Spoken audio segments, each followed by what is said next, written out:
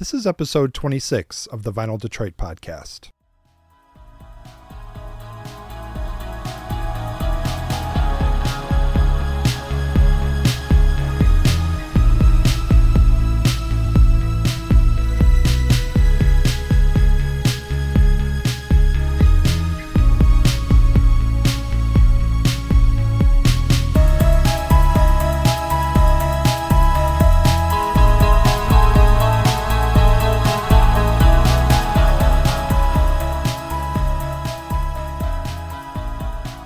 Thank you for joining me on today's episode of the Vinyl Detroit podcast.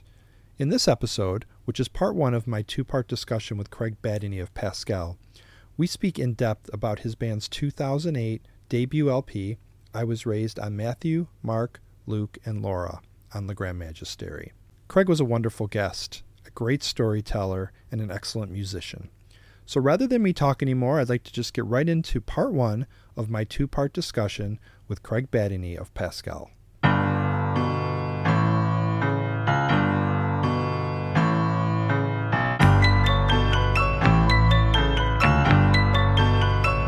She's got deep dark circles round her eyes,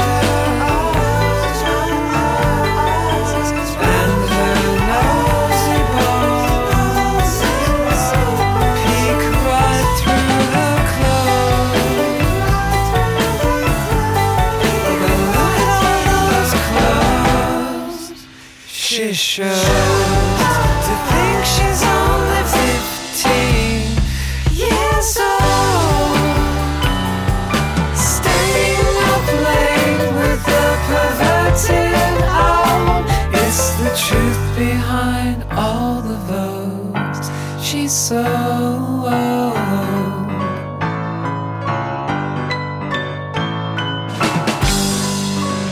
You can mess up her hair, show her small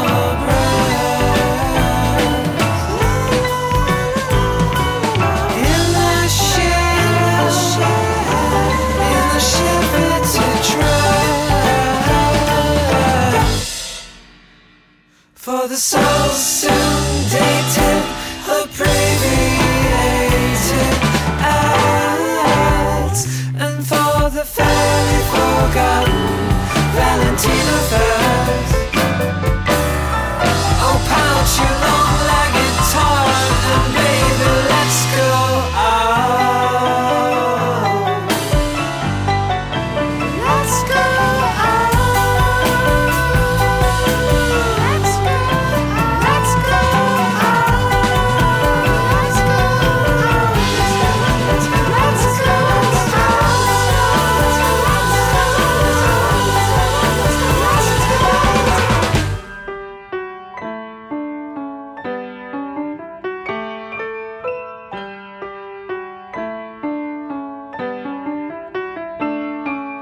wisps of waves, looks great, your face is and fluffy stuff, where they get hard with lust, when they kill what they want.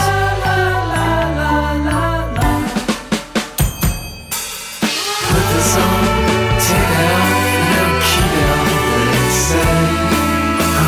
Take a good look at you now. Now turn around and around. Turn you around and around.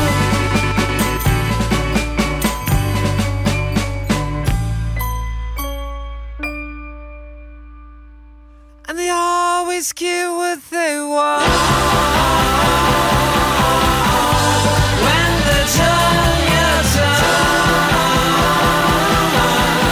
They always get what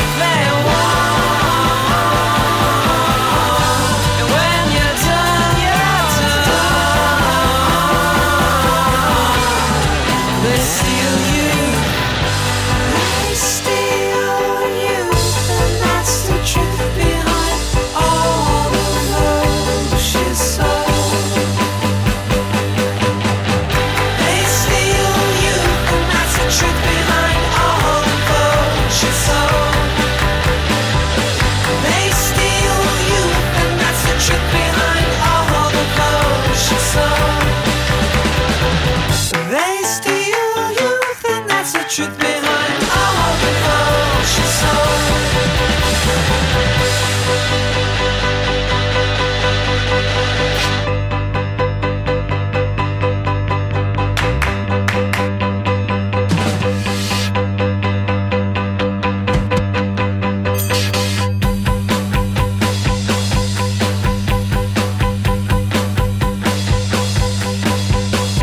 All right, thanks for joining me today on this episode of the Vinyl Detroit podcast. I am beyond excited to welcome today's guest, Craig Badynee from Pascal and Ashia Vida and a whole bunch of other acts. Craig, thanks for joining me today. Hey, thank you for pulling me out of obscurity. No, you weren't obscure to me. Maybe just to somebody else, but not to me.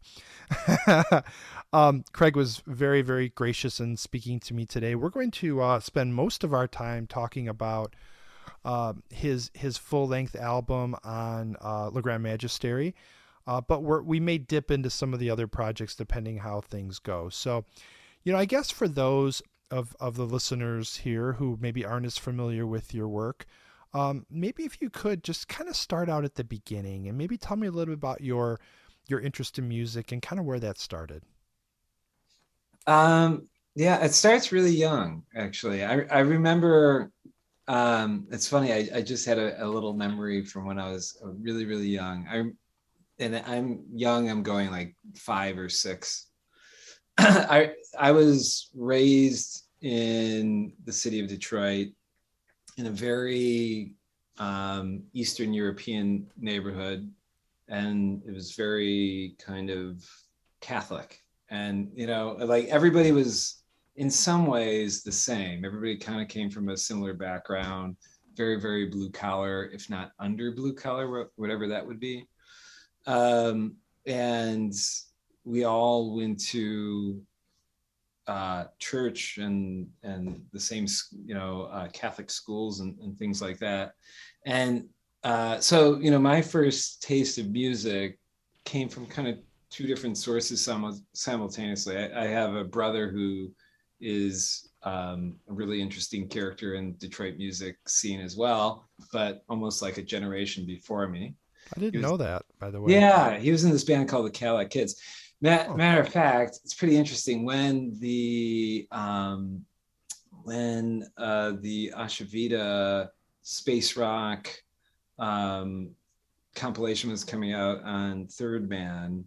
He was having his own little compilation of like early or late 70s, early 80s Detroit punk, no wave, whatever stuff coming out on some other label. And I just remember we were both like, oh, this is awesome. This is happening to both of us at the same time. We're back. Yeah, but in total, completely different eras. Right. So I have a brother who's like, 18 years older than me, who I'm really, really close with. So yeah. He was kind of like a father figure to me, but also like a musical mentor. And then I had like church stuff, which was very traditional Catholic music. And all I remember was my very first kind of, like musical memory is I remember thinking when I was really, really young, and I feel I was in a single digit age, I thought if I could sing the Lord's Prayer, Our Father who art in heaven, that one, that would be a really good single. And that would be like that's how I established myself as like as a pop star. That's like the funniest story ever. And it's a weird one, but I really, truly kind of thought that might happen. I had a very, growing up, and then with my brother who was so much older than me, he would have all these amazing musicians in our basement. And I remember I had one of those like rocking horses down there, and like his band would practice and I would just be on that freaking rocking horse the entire practice, just like rocking on the horse while they played the whole time. And I remember talking to like kids in my class, and we all grew up relatively poor in this part of Detroit that we grew up in. And so none of us had a lot. And so I feel like that kind of like breeds certain kind of like lofty dreams sometimes. Yep. And I remember thinking like, my brother's in a band. That means he's going to be famous. That means we're going to get out of this, difficult situation we're in. We're all going to be living in a mansion because my brother is definitely going to be a famous musician. Wow. So I had all these weird religious kind of, delusions, as well as I had like this weird, like, oh, if you're in a band, you're it's definitely going to pull you into some like comfortable world delusion, Wow. So I had both those things going on. And I know I was under 10, whatever the age is, it's between 5 to 9 or something. So that's my earliest thought. And I really kind of I never wanted to be an architect or a doctor or anything like that. I really thought like I'd be a big pop star with singing the Lord's Prayer. Well, it's been a hit. I mean, I think it's been on the charts for what, like 2,000 years maybe? Yeah, but whoever came out with it as a debut single, that's Right. what I was thinking would happen, That's funny. So I guess kind of going off of the that story, I guess I'd like to kind of get back to see, you hit on something that I think is important in terms of musicians and artists. That time in your life, that like, I don't know, 7 to 15, I think is where a lot of that gets cemented, either consciously or subconsciously. Do you recall what you were listening to? And I can understand what you're saying in terms of, the blue collar, less than blue collar upbringing. And, you may not have had a lot of access to music, but obviously we had the radio here and what was playing, but oh yeah. do you remember what was maybe playing around the house, whether it be on the radio, the turntable, cassette? No, Yeah, I was actually super lucky. So, both my parents, they're, I grew up with kind of like those older parents. I was the sixth, kid out of six. Oh, geez. So, all my older siblings, like my oldest sibling could almost be my mom, that there's a big age gap. I was kind of like either a mistake or a very long planned out child. But yeah, so I had all these older siblings that were really into music, and then I had parents who were into music. And my dad was really into, he was born in the early 30s. Wow. So he was like really old. Wow. But it was cool growing up with him in a way because he was really a deep fan of like big band music. And so driving around with him was always kind of like an education on that kind of music. And then I had my brother Chris, who's in the Cadillac Kids with a Z, and he was like a crazy, and he still is crazy, but he is a very eclectic music connoisseur at a time, I think, when people weren't that eclectic, so like he would make me these most amazing mixtapes that definitely shaped everything. So he would have something like Sham 69, which is like, British 70s punk music, up against Prince, up against like dance hall music from like Yellow Man, Oh, geez. up against George Clinton, like these freaking crazy mixtapes. He would make me like the most amazing mixtapes of like, his whole thing was like, this is good music. Like all, he was able to kind of go like, okay, in bluegrass, this guy's really good. And Wow. in heavy metal, this band's good. And, and so I grew up with a lot of that kind of weird influence of like anything can be good. Like, for example, in Detroit, growing up in the city of Detroit, there was definitely a big eye on hip hop. And it was, I'm old enough where it was still kind of burgeoning. Mm-hmm. Like I remember going on the Boblo boat Heck and yeah. yeah, and hearing Planet Rock for the first time, and that literally changed my life. Like Wow. hearing that song, and I remember being a little afraid of it. Like it sounded kind of scary, and but at the same time, I really dug it. But and then I remember playing for my brother, and my brother's like, "Oh, that is craft work," you know, and because Wow. Planet Rock, kind of Yes. rips off that riff, Yep. Yep. and then so I remember being a little kid and going up to like much older like break dancers who were listening to Planet Rock, and I'd have my little shit like boombox and be like, "Hey guys, that's actually a German band called Kraftwerk," and like trying to turn them on to that, and they'd be like, "Yeah, it's okay, but it sounds too much like African Bambaataa." But I'm like, "No, you don't have." That's a funny So story. yeah, so I was I was turned on to a lot of stuff, but almost with no context at the same time. Like, my brother just loved music. And so he would then just throw that shit at me, and I had no context. Like, I didn't really understand what any of it meant. Like, I didn't understand like what hip hop culture meant versus like, their German electronics, like Yeah. it just all seemed like one possibly to me. Like it didn't necessarily seem like there was any history beyond it. It just, I recognized that they were similar and I liked it both, So I felt like I had that really eclectic shit always going on with, at a young age. And I was probably a weird 10-year-old that Really? could get into African Bambaataa, Yeah. and I could be very much into like anything that like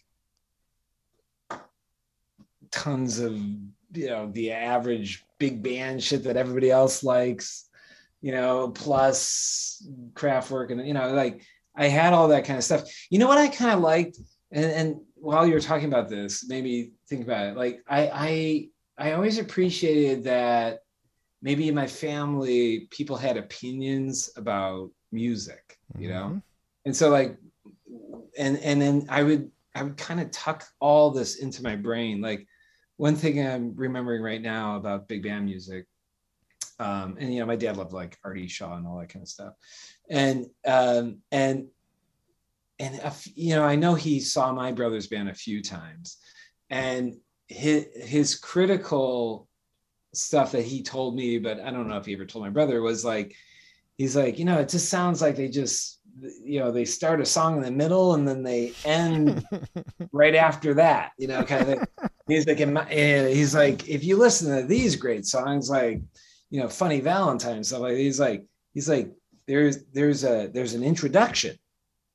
And then there's, he was talking about like the different parts of the song. Wow. And I know that when I started writing music, that statement that he made about like, there was an introduction. Yeah. And then this came and this came. And the fact that he kind of like critiqued my brother's music, that was, he's critiquing stuff in the late 70s, early 80s, which was very influenced by punk music, which was kind of like, fuck all of that, shit beforehand about A, B, whatever. Yep. We're just going to go,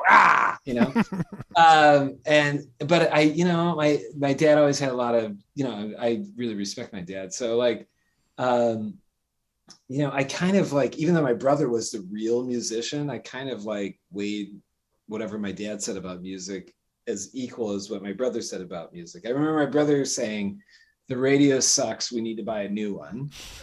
and like that really influenced me a lot, by me going like, fuck what's on the radio. Right. I need to go out and find like my own stuff to listen to.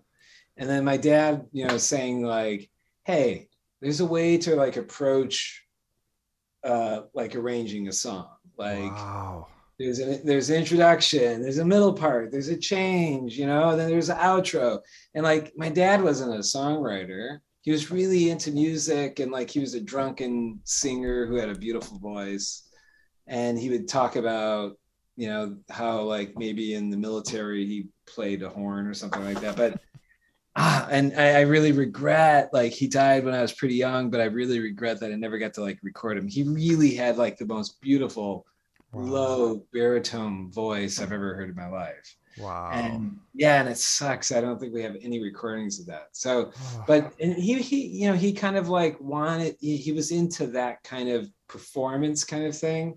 And so even if he didn't like what my brother was doing necessarily, because it was like punk, like he, I think, liked the fact that he got on stage and like people clapped or something. You know what I mean? yeah, for And sure. like, and I was this like a very little kid in all of this. So like my brother's like probably 18 and I'm in single digits. And then my dad's probably like in his 50s at this time. And Wow. and so I've always kind of like was like, this is what I want to do with my life. Like Wow. this must be it. That is a really cool story. Yes, I don't know. Oh, I don't know.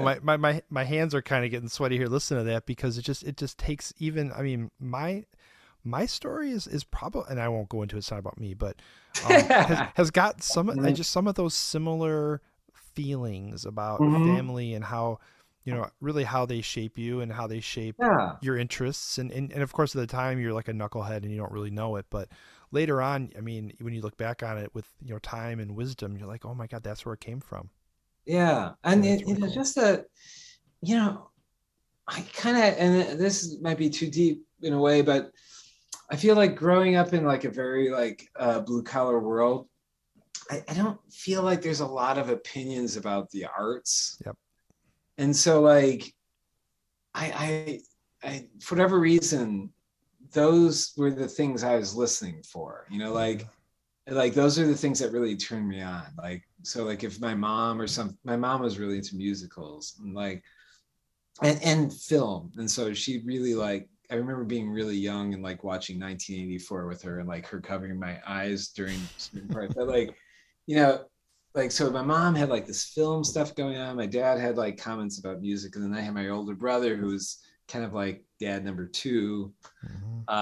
really talking to me about music, and Wow. like all that kind of stuff was, I would say, the gobbledygook that kind of like led me to like just pursuing music as a venture, you Yeah. know, whatever that might be. No, that's really cool. And I guess, again, somewhat relating to some of that upbringing on my side even. I mean, you're exactly right. Unfortunately, growing up in that type of environment or that type of situation, you're kind of more focused on survival.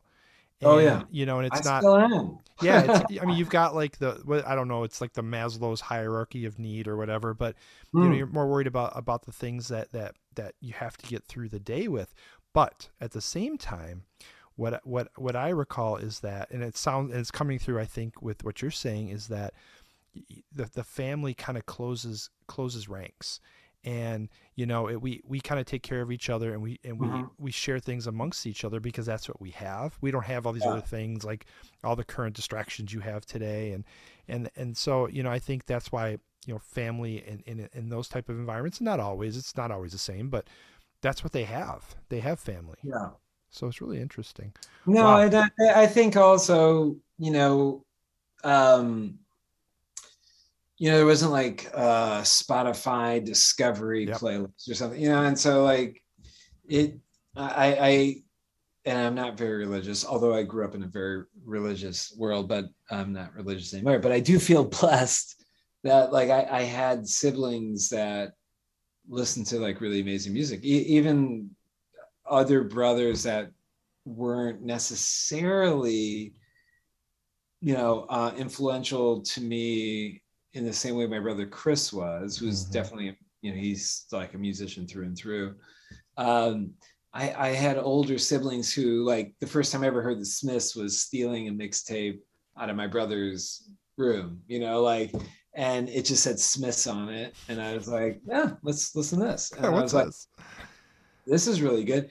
And then I remember my brother like this particular brother walking. He's like, I don't even like them. He's like, one of my friends made me that tape. I don't like them. Like, I fucking love this. All right, I'm gonna keep this.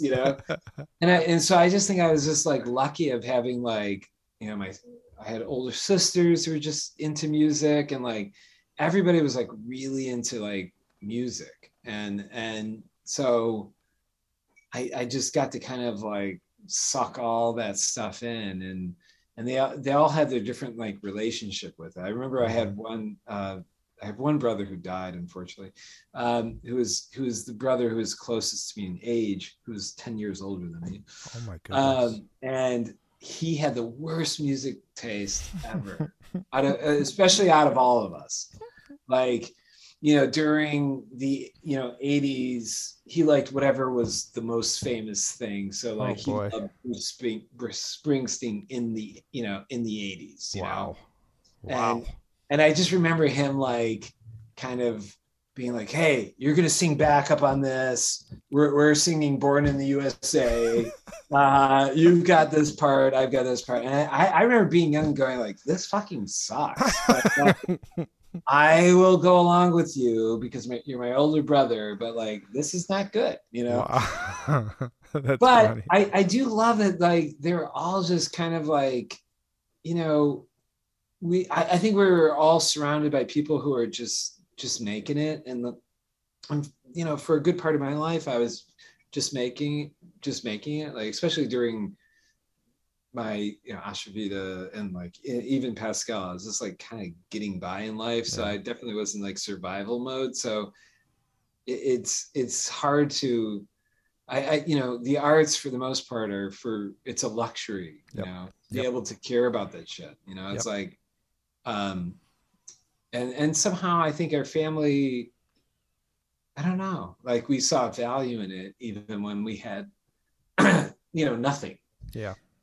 But maybe it was like a hope or a wish or something. I don't know. I think it goes back to my whole point of, you kind of, it sounds like, at least in your family, from me, who has only known you for 45 minutes, but that, you guys, I mean, it was kind of us against them, and we circled the wagons. But the one thing that was important to us in terms of your mother was obviously, film, and with your dad was music. And so, it made its way into that family construct where there's plenty of families where music is like the the last thing. I mean, we got to eat, we got to try and make it to work, we got to do this, and it just you're right, luxury is a good word. Wow. Okay, well, this is taking an interesting turn. Let's no, I love it though, because I like to know like where it comes from, and I think that kind of sets the basis for everything. But today we're going to spend some time talking about that album that I mentioned earlier. And we heard the opening track from the album, which is, in fact, I realized I didn't say the title of it earlier. I Was Raised on Matthew, Mark, Luke, and Laura, which I do want to ask you about here. But the first track we heard was the title, well, not the title track, the opening track, The Truth Behind All the Vogue She Sold. I freaking love it. And I don't know, I think it just set the tone for that thing. I did want to ask you though, where that title came from. And now that we've talked a little bit about, the religious background, so I see a little bit of that in the title, but it kind of goes beyond. So would you mind sharing? Oh yeah, no, that title, it was one of those weird titles that I think during Ashia Vida and then into Pascal, I always come at life with a lot of humor, but I was incredibly serious. I think I've never been more serious in my life than when I was in those two bands, probably. Wow. So I was raised on Matthew, Mark, Luke, and Laura. That was a weird little joke for me personally, because as a kid, I was, I didn't play any sports or anything like that. I was, unathletic, overweight, and I just like records. I didn't like really leaving my room much at all. Sure. And I was mostly raised by my mom, and beyond, siblings that kind of helped raise me. My parents split up when I was really young. And so I just, I watched a lot of TV. And so like things like General Hospital, sure, which is the Luke and Laura thing. Yep. Like that, just, I don't know, it was maybe escapism or whatever it was. But at a very young age, it kind of just got me through life. Like maybe I wasn't doing well in school, or some kid called me fat, or whatever it was. Sure. Whatever the difficulty was, it was kind of nice, turning on the TV and just kind of falling into whatever someone else's problems were, because at least they're not mine, Sure. And so I really was invested into General Hospital. Wow. And this is before I was in high school. This is like grade school stuff. Sure. And I think my mom watched it. And so I probably, we didn't have a lot of options. There was only one TV. It's not like everybody had a screen. Yep. So, it was just me and my mom a lot. And so I watched whatever she watched. And wow. So I watched a lot of Luke and Laura stuff. It was just the era of that. But at the same time, I was an altar boy, and, from kindergarten through high school, I was actually an all Catholic school. So I went to a Catholic grade school, middle school, and high school. Wow. Which one, if you don't mind me asking? This is such a good title. I've been trying to work this into a song for years. But the grade school I went to is called Saint Cunegunda. No. Yeah. It's Cunegunda, and it's on St. Lawrence Street in Detroit, Michigan. Wow. And so that's like St. Lawrence and Lanyo. I mean, this is like where we grew up. It's old, cool neighborhood. So all this kind of like, and early on. So my mom grew up in a very big family, not unlike my own. I think she has 8 siblings, and they were just like hardworking people and very Catholic, obviously, because there's like 8 or 9 of them. Right. And so, we grew up in the house that my mom grew up in. You know what I mean? Like, my parents bought the house that my mom grew up in. So like, it was a real decrepit place by the time I lived there. My older siblings had it better, but like, for whatever reason, by the time like I was kind of awake and cognizant of like the world, like I was like, damn, like this is not a great neighborhood. It's not great. But so there's all that weird religious stuff mixed up in like just my after school television watching, which was a lot of like, soap operas. That's all, to me, I was very aware of it when I came up with the title for the record was, and that Pascal, every single song I wrote, I think maybe except for the Vogue song, like every single one was like completely gut-wrenchingly autobiographical. Like, and it took me forever to write all of them because they were just so like every single word I committed that they needed to like have value and like meaning in my life. And it was like this big burden I put myself through. But so by the time we were able to like have a whole collection of songs together that we call an album, and when I was trying to think of a title, for whatever reason, all of that kind of smashing together of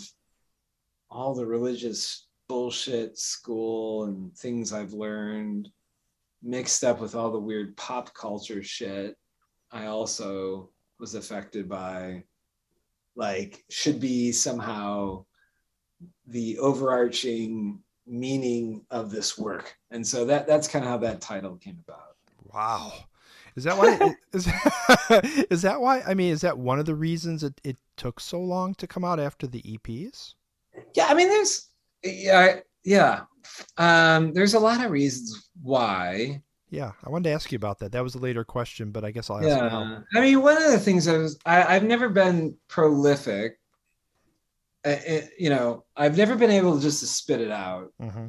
And a lot of it is because, I'm a little bit precious about everything, sure. So it's, it's not only like every freaking sentence I utter vocally, but it's also the sound of the hi-hat. Yeah. Or it's like, does the bass have a certain amount of like 30 hertz that feels right in your butt, like, and it's like worrying about like all the sonic details, all the kind of lyrical details, even like historical details. Like I really started getting into a bit of a head game where I did feel like I was I like all of the American canon of music is what I'm up against, and what I have to I'm trying to add to this. And so if I want to add to this, I need to do something interesting. And so I can't just spit it out. And so I did feel like I was always kind of setting myself up for like the most difficult task. Like I couldn't just do like a 3-minute fucking song, that said like, I love you so much. I love you. Yeah. Yeah. We're done. Yeah. And so, yeah, all that stuff through Pascal was, and you asked some question about, well, maybe you didn't, I don't know. But like there's an interesting transition of like, I remember recognizing that most people start off very poppy and then they fucking blow shit up and yep, crazy and weird and whatever. It's like, I love you, yeah, yeah, yeah, to like number 9, Right. And I feel in my life, at least with Ashia Vida to Pascal, I kind of went number 9 to I love you, yeah, yeah, yeah, in a way. Like we started off, or I started off in my kind of public musical life trying to figure out like a new language of music, and like really being like, I don't want to do verse chorus, middle 8, whatever. Like I want to, like, I've been very OCD and odd, like in a way, about all this stuff. With Ashia Vida, I got really into ridiculous minutia of music about how 2 notes relate to one another. Like it was getting fucked up. Like that band had to end because I was almost, what's that? Is it called pointillism? In like art where they start doing like the most like these little microscopic things into a big, I was into that microscopic stuff. Like I was getting so crazy. Oh my goodness. That like that band had to end because I was trying something or I felt like there was a burden on me to reinvent like what a song could be. And I remember being so stupid or naive.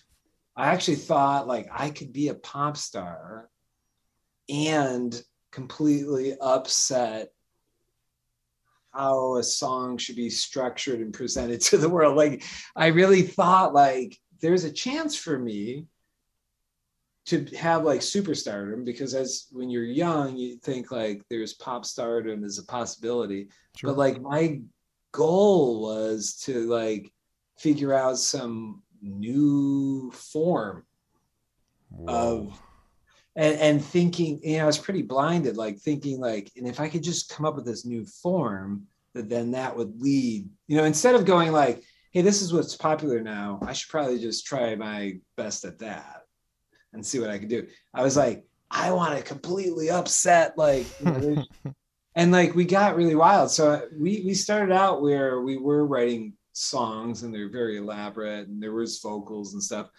And then it got to where I was like, I don't even want, like, there's not even a place for my voice here. It's just, I'm wrestling with an A sharp to an F right now. So there's just, like, that's what I'm working at.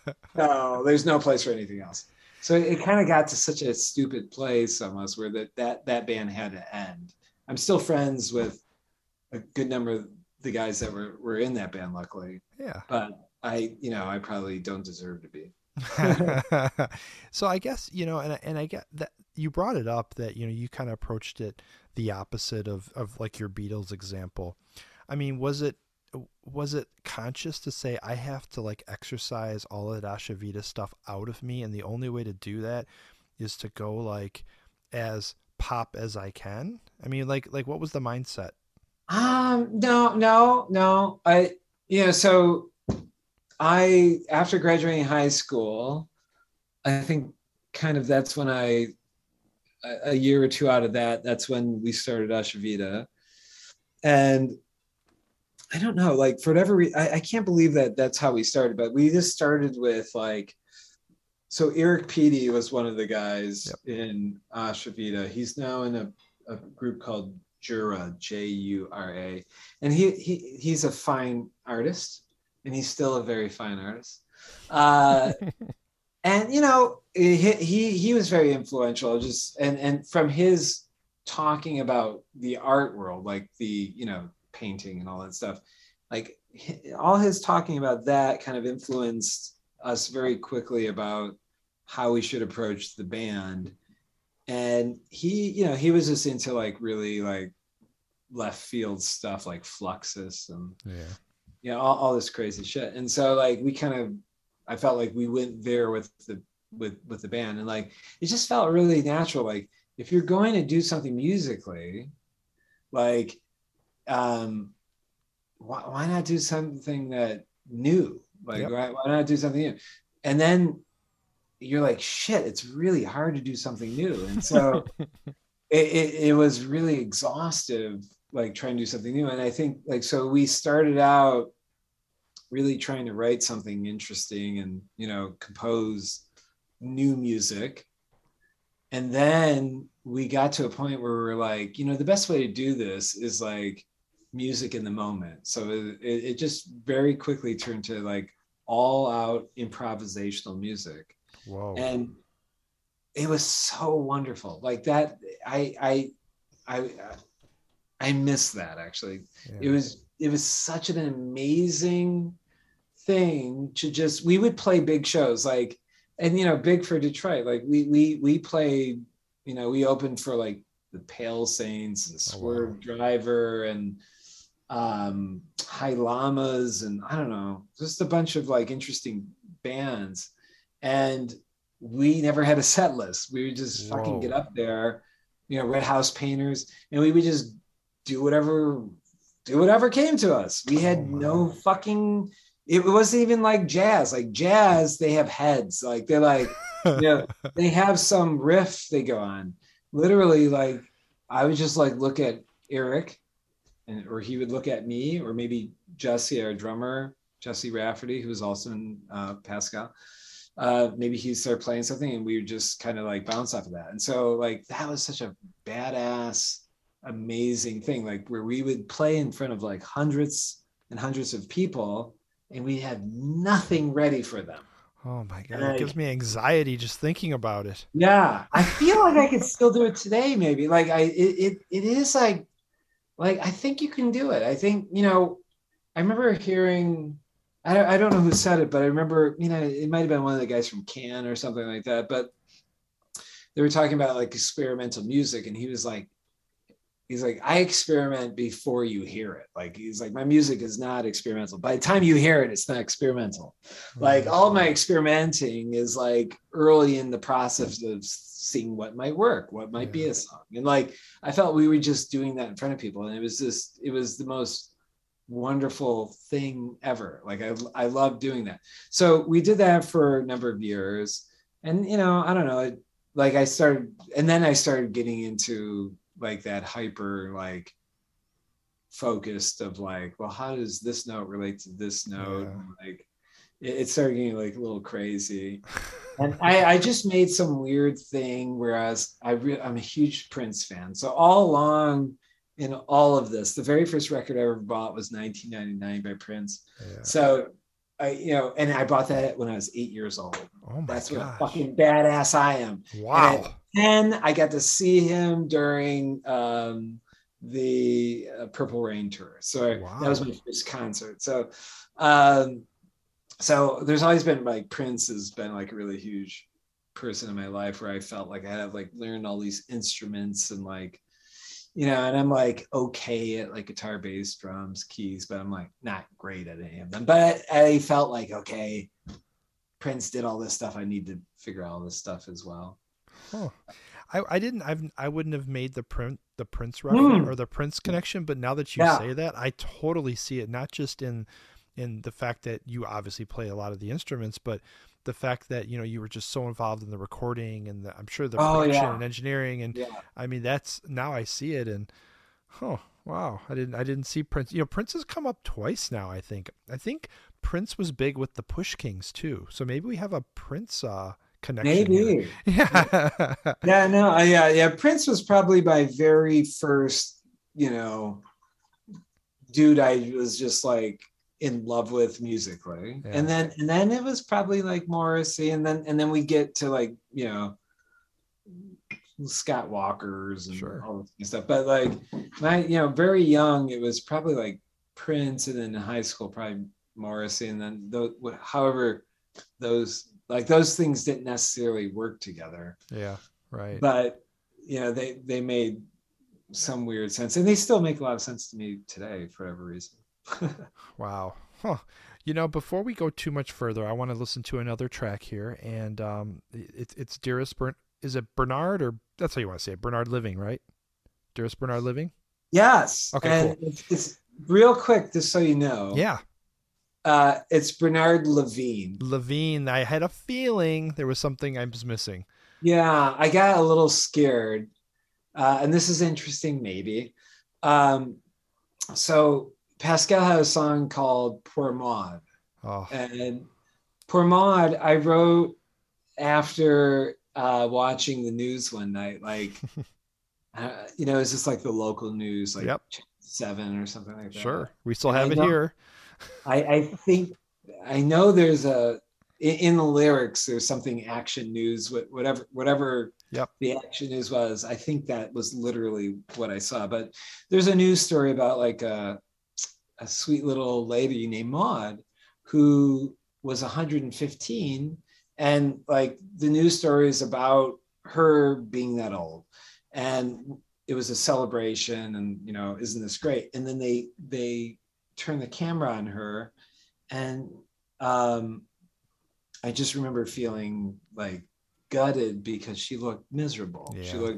She looked very shriveled up, and she looked almost like all the noise in the room was bothering her. And I was just like, you guys are all celebrating her being this old, but I'm not sure if she's feeling the same. Right.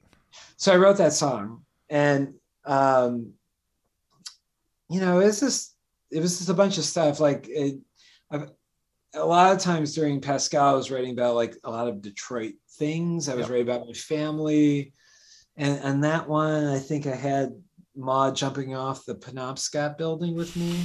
I think we jumped off the Penobscot building, one of those buildings downtown. I forgot which, but you know, whatever. And it was just like, it was a bit like whatever was coming to me, I was committing to the paper and then tape.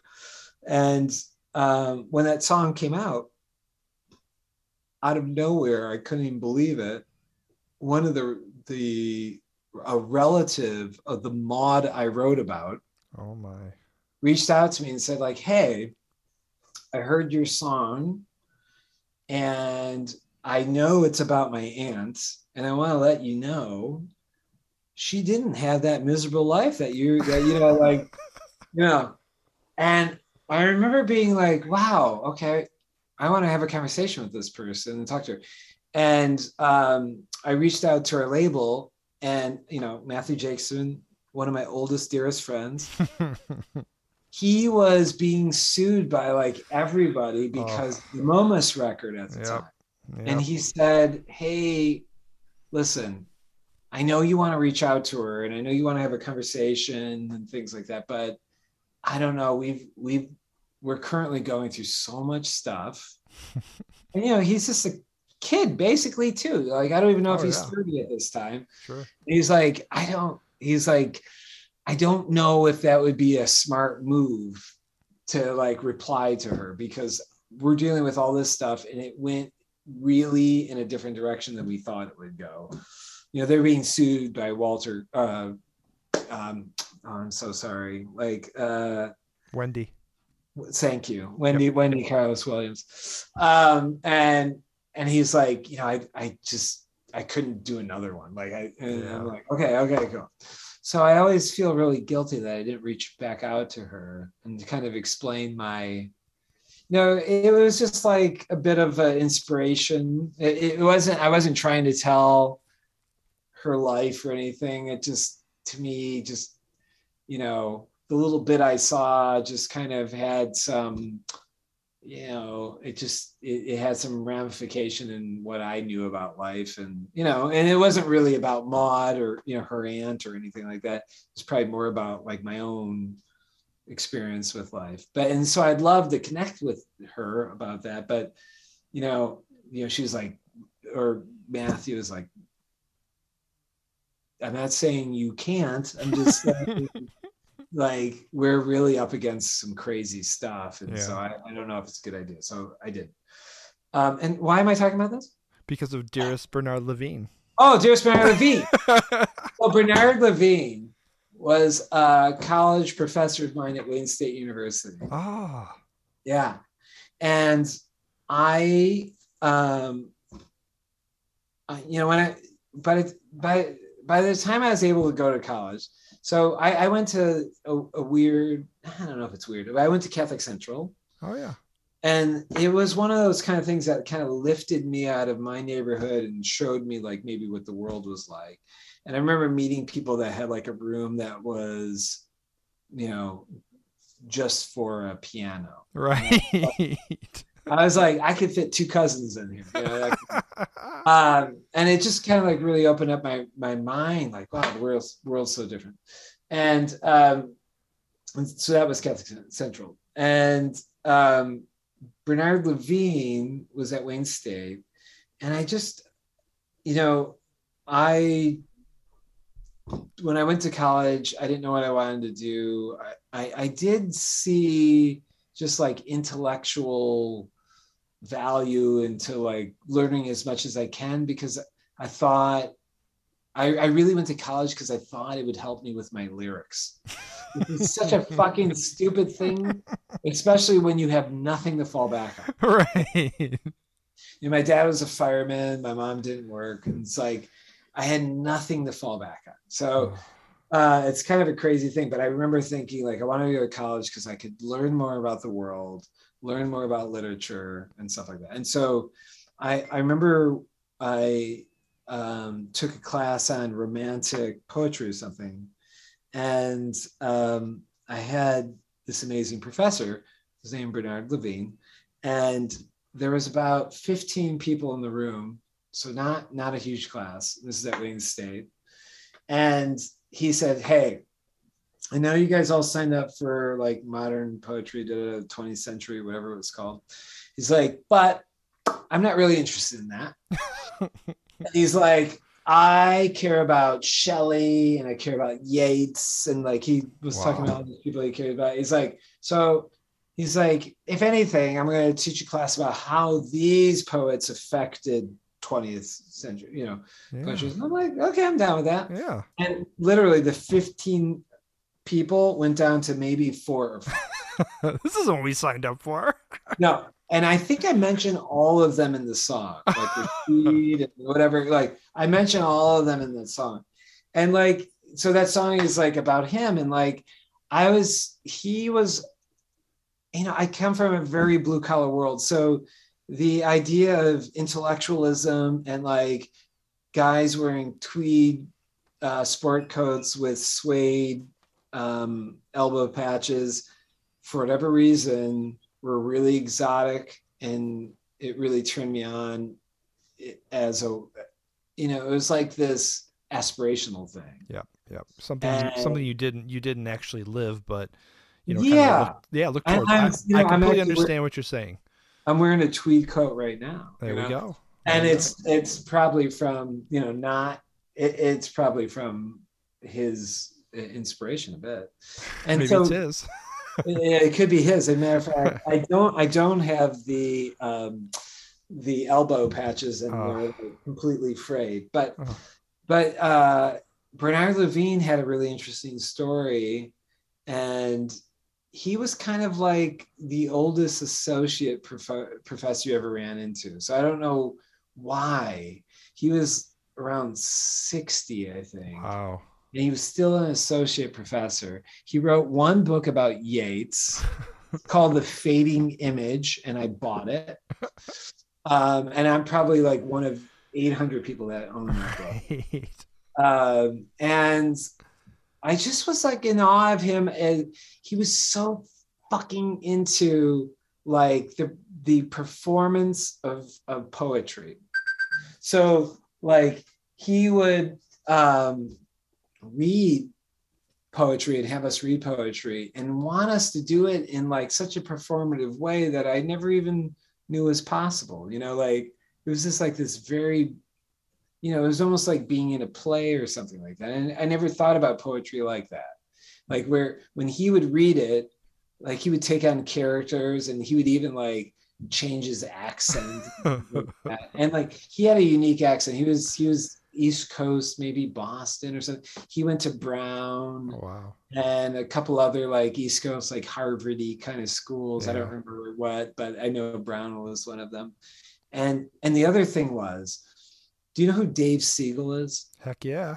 Yeah. And so Dave Siegel also had him. And so I've always really loved it. So Dave Siegel was like kind of a bit of a champion, maybe just still today, of Ashia Vida. And like, we were kids and he was like an older, I mean, he's not that much older, but he felt like much older. And he was a guy that was like writing for, I forgot, Alternative Press or something. I don't know what, but you know, he was like writing about our band when we were young. And so I've just remained friends with him. But when I was going there, I remember talking to him about the song, and like he knew him and his brother, Michael Siegel, who I did become friends with, who was in Majesty Crush, that Ashia Vida, we you know, some of our first gigs were opening for them. We thought they were like, you know, I don't know, Bruce Springsteen or something. We thought they were. There was nobody bigger here at the time. No, they were so fucking amazing. Yeah. Like I remember playing with them one of the first shows, and like we're all backstage and like, oh dudes, we got to go on. And literally everybody except Michael, I think, took off their shirt. And I was like, what the fuck is this? Do we have to take our shirts off? Yeah, and I was in no place to do that. So that was amazing. But anyway, so I remember Dave Siegel. It must have been, I think it was after the fact that I wrote that song, but like, you know, he was like, hey, you know, that was my professor too, and I know him.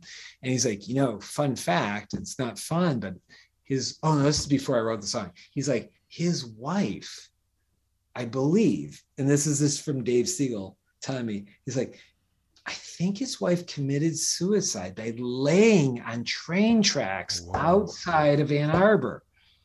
And so all that fucking went into those lyrics of that song. I mean, I was so enamored with him and like just kind of like what he meant to me about, I don't know, being an artist. And like there was no such thing as being an artist in the neighborhood I grew up in. So like all of it was like super exotic. And so like hearing some teacher talk about these amazing poets like Percy Shelley and all the Byron and all this stuff, and about like they just seem like I was into them the same way that people are into like Plastic Man and like Iron Man and all these kind of things. Like they just seem like fantastic characters that probably couldn't exist in real life, but I was like way the fuck into their life. Wow. Yeah, it was so far from yours, you know. Mm-hmm. I mean, but it just seemed so amazing and cool. Well, let's listen to this song, because I mean, again, I only pick 1, 2, 3, 4, 5 tracks from the album. This is one of the ones that I picked out. So let's go ahead and give Dearest Bernard Levine a listen. Dearest Bernard Levine, no, I don't think you will remember me sitting in your classroom. Romantics 203. I was struck by the way you said your lines, sounding English and refined. It got me every time.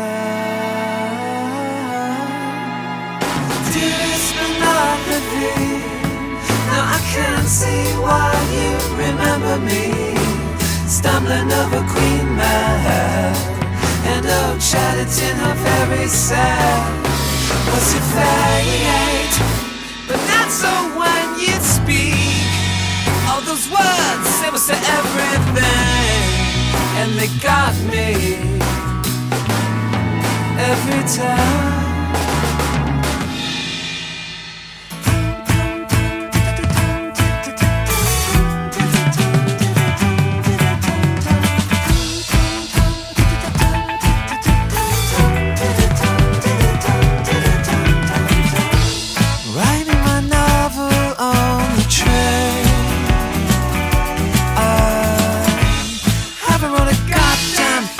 Such a long, long time. The window seat teases me with trees and cars and rows of houses I cannot quite catch with my hands, my eyes, or even the pen. Oh, just look at those arms waving to us, as if I knew who they were. Well, they couldn't be further. I wanna go home. I wanna go home. Dearest Penelope, no, I don't expect you'll remember me. Seated in the front row between Rashid and a stone, I was told that your young and comely wife laid her back upon a railway line. Then she said goodbye.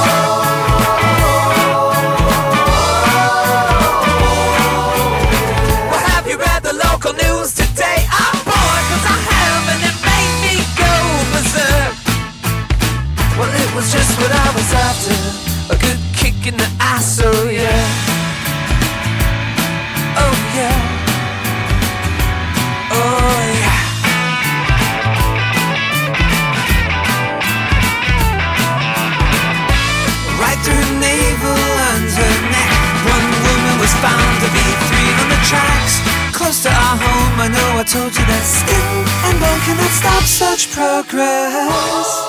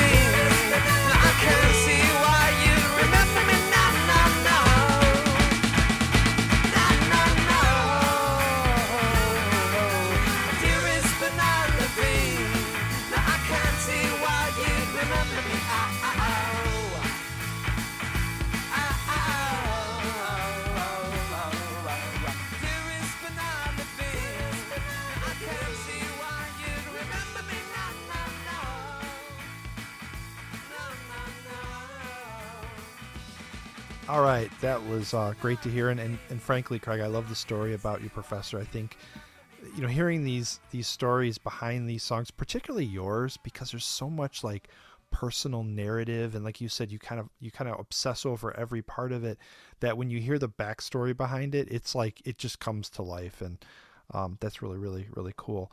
I wanted to talk to you about the artwork, and I love it. I love that Matthew's been he's re-energized his Instagram, and he's kind of showing Yeah, it's amazing, isn't it? It is like, it's almost too much. It's almost too much.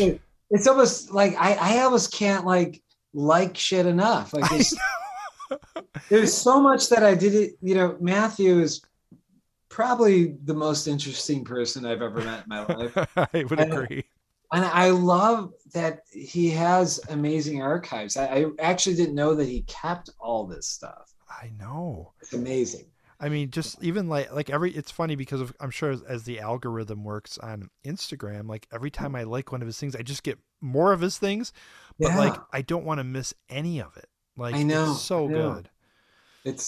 And he was quiet for so long. So I know. It's a bit wild. I'm like, what the hell? I mean, I get it here and there from just hanging out with him, but like, yeah, he's the most amazing, interesting fella I've ever met. As somebody that I haven't seen personally in probably, oh my goodness, 20 some years, I still feel like besides the fact that he and I spoke for like 3 hours one night. Yeah. But I just very easily done. Oh my gosh. There was so, and like, I couldn't stop. There was just so much, like, I know everything was like so detailed and just interesting. And, which I'm kind of getting the feeling this one's the same way. But what was I saying here? Oh, but it seems like his name and his, whether it's his imagery or something he said or did, kind of comes up like in me every day. It's so weird. And he's just one of those type of people. I mean, in a way, in the way, so I've listened to a number of your podcasts, and like you come at it as like a very passionate, committed fan of music. And Matthew is no different, right? Yep. And so that's the exact kind of person that I'd love to, run a record label. And there are a bunch of people like that at the independent level of like, music labels.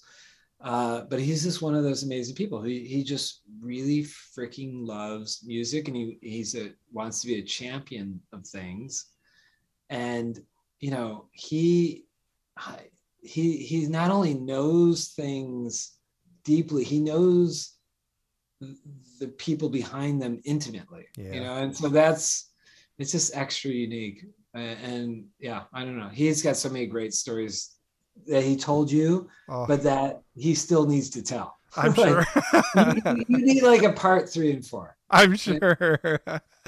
I probably have 3 and 4 that I edited out.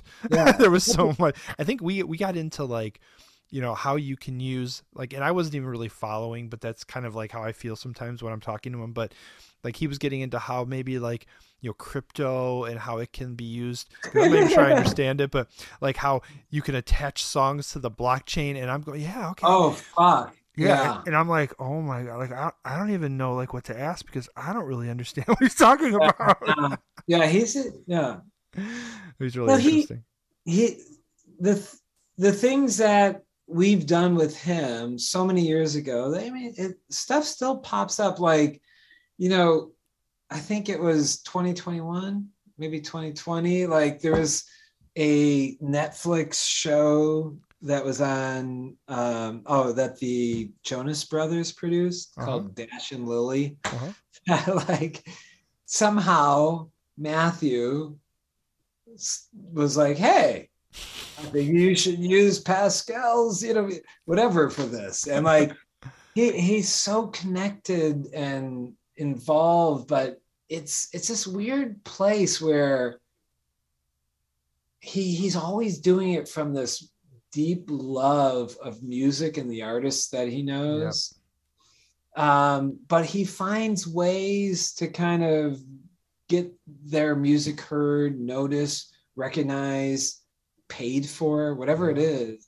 Like that's a certain weird magic that he has, like where, all the people that he loves, he really tries to have other people love them and or pay them for what they've done. That is that's so cool. Like he mentioned that, I think, during the interview, was that that was part of like what kept him going, was to support the artists. I mean, it wasn't about making money or becoming famous or, I mean, it was like getting that music out there. So yeah, regarding Matthew Jacobson, the imagery for the record, I love it. Super distinctive. And I know, like we were kind of alluding to, that he's kind of revived his Instagram, and he's kind of showing some of the outtakes, which I just frankly loved, of you and your kids and everything. How involved were you in that concept for the artwork, or was that all Matt? Like, how'd that come about? Well, Kevin Boyle, who is known as Gene Corduroy and Pascal, he's an artistic fellow. And so on all the early releases, he was always the designer. Okay. And, if anything, maybe he and I would be like kind of like co-creative directors on all the EPs.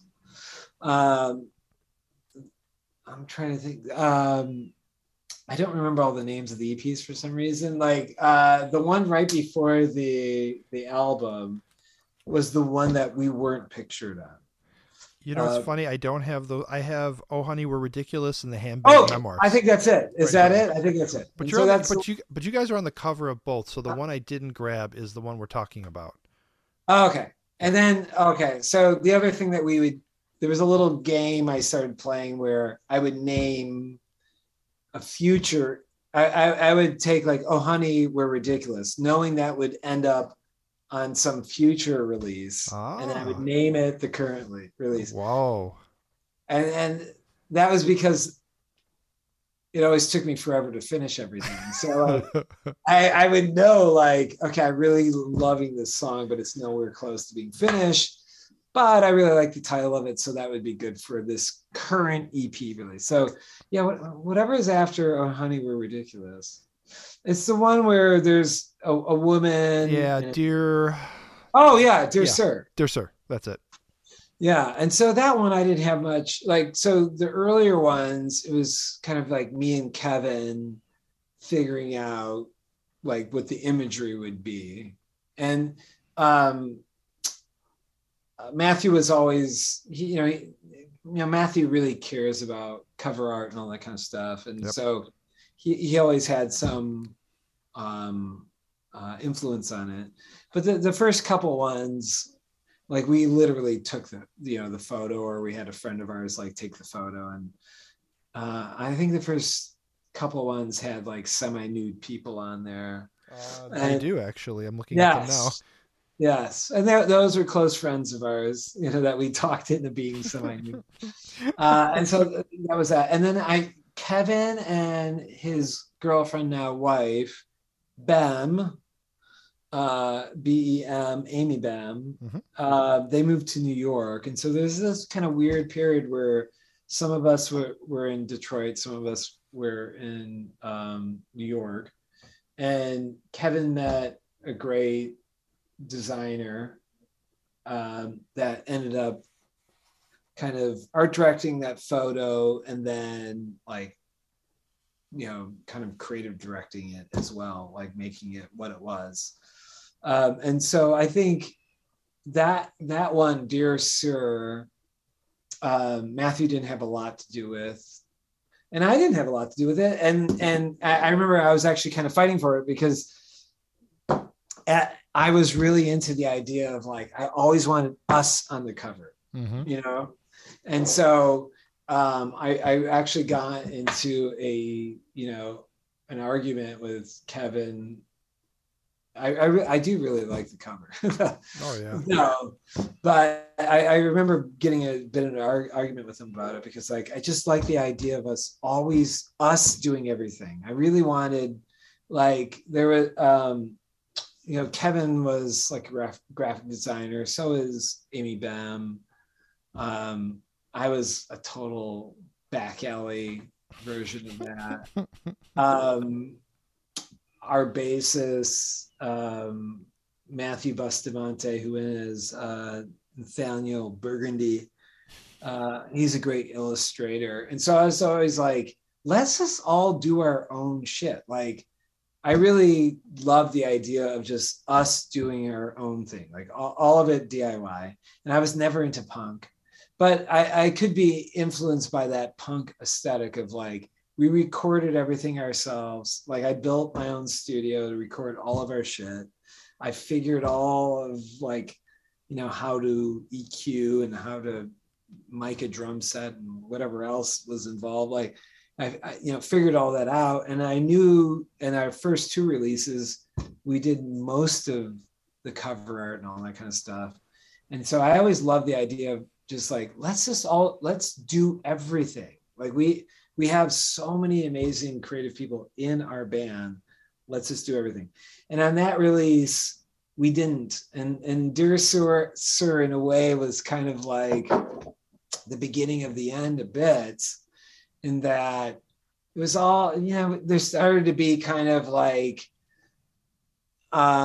factions of like, oh, I want to do it this way. Well, we want to do it this way. And and that's kind of when that started happening. And, the crazy thing about that, the actual song, Dear Sir, it was an Ashia Vida way to do a song. Like, it was the only time Pascal ever got in a room and said, like, let's make up a song to that. And because otherwise, a lot of times, most Pascal songs, I would write the songs for like, 95% of the time. I'd figure out the song. I would write it. And a lot of times I would, do a little demo that would be maybe bass, drums, guitar, and voice, and then present it to the band. And then the band would then take it and do whatever they want.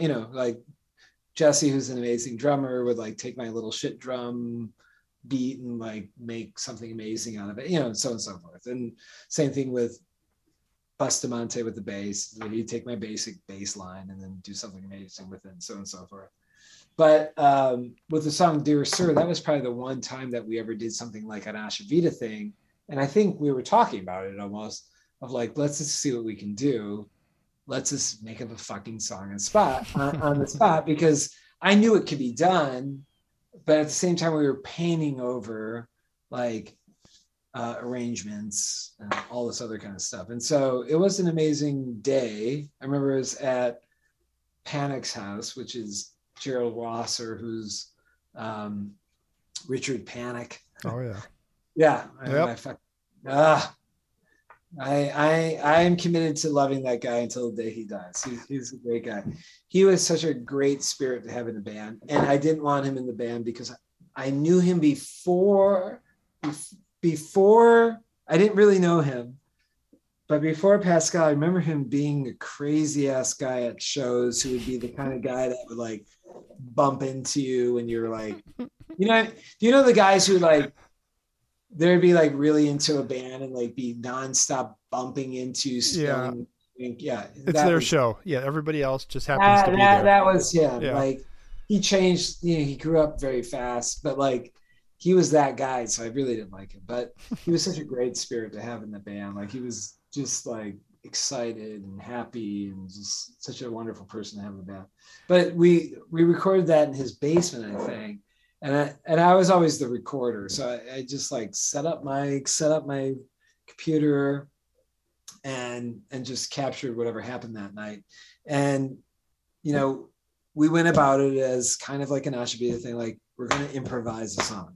And like, that was the only time we ever did anything all in the same room, all at the same time. And then I actually did the vocals and lyrics and all that stuff at that same moment. Like we kind of did the music, and then within an hour I had the vocals and music. And I don't ever do that shit. Like, and how do you feel about that the output? I mean, how do you feel about the end result, having done it so different?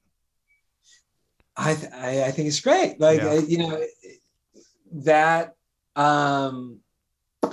it wasn't incredibly Pascalish. No. but it was me, and I wrote because I did write a lot of the songs. It made a really good sense to me, and the band was so like into it that it was all of us at that moment. You know what I mean? Like even if it didn't sound like what we did previously, like Jesse, who's the drummer, it made sense between me and him a lot. Like that's how we used to always make music in Ashia Vida. So doing Pascal was like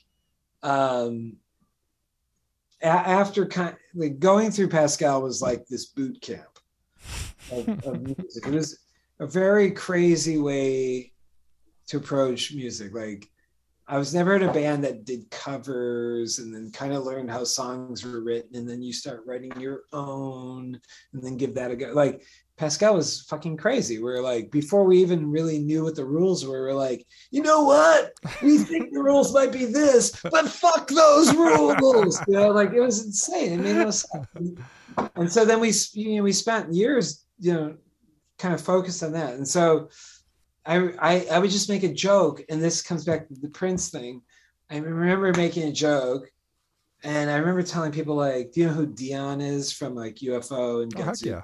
Outrageous Cherry or no? I don't know if he was that, back then he was Godzuki when I knew him. Godzuki. I'm sorry. You're right. Yep. Yeah. Yep. And which would be a good, they would be good to talk to. Very much.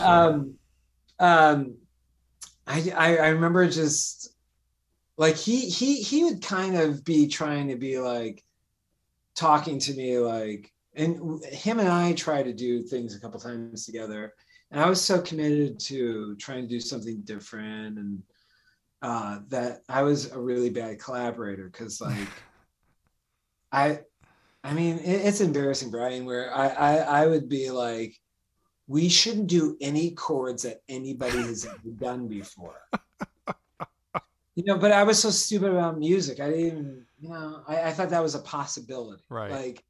Like, hey, Dion, let's make a song with no human conceived chords. And so I was a really bad collaborator. I hope you enjoyed today's episode of the Vinyl Detroit podcast, where I spoke with Craig Badynee of PAS. Remember, this was only part one of a two-part discussion with Craig, so I urge you to flip on over to the next episode where we pick up where we left off, speaking about his band's 2008 record, I Was Raised on Matthew, Mark, Luke, and Laura.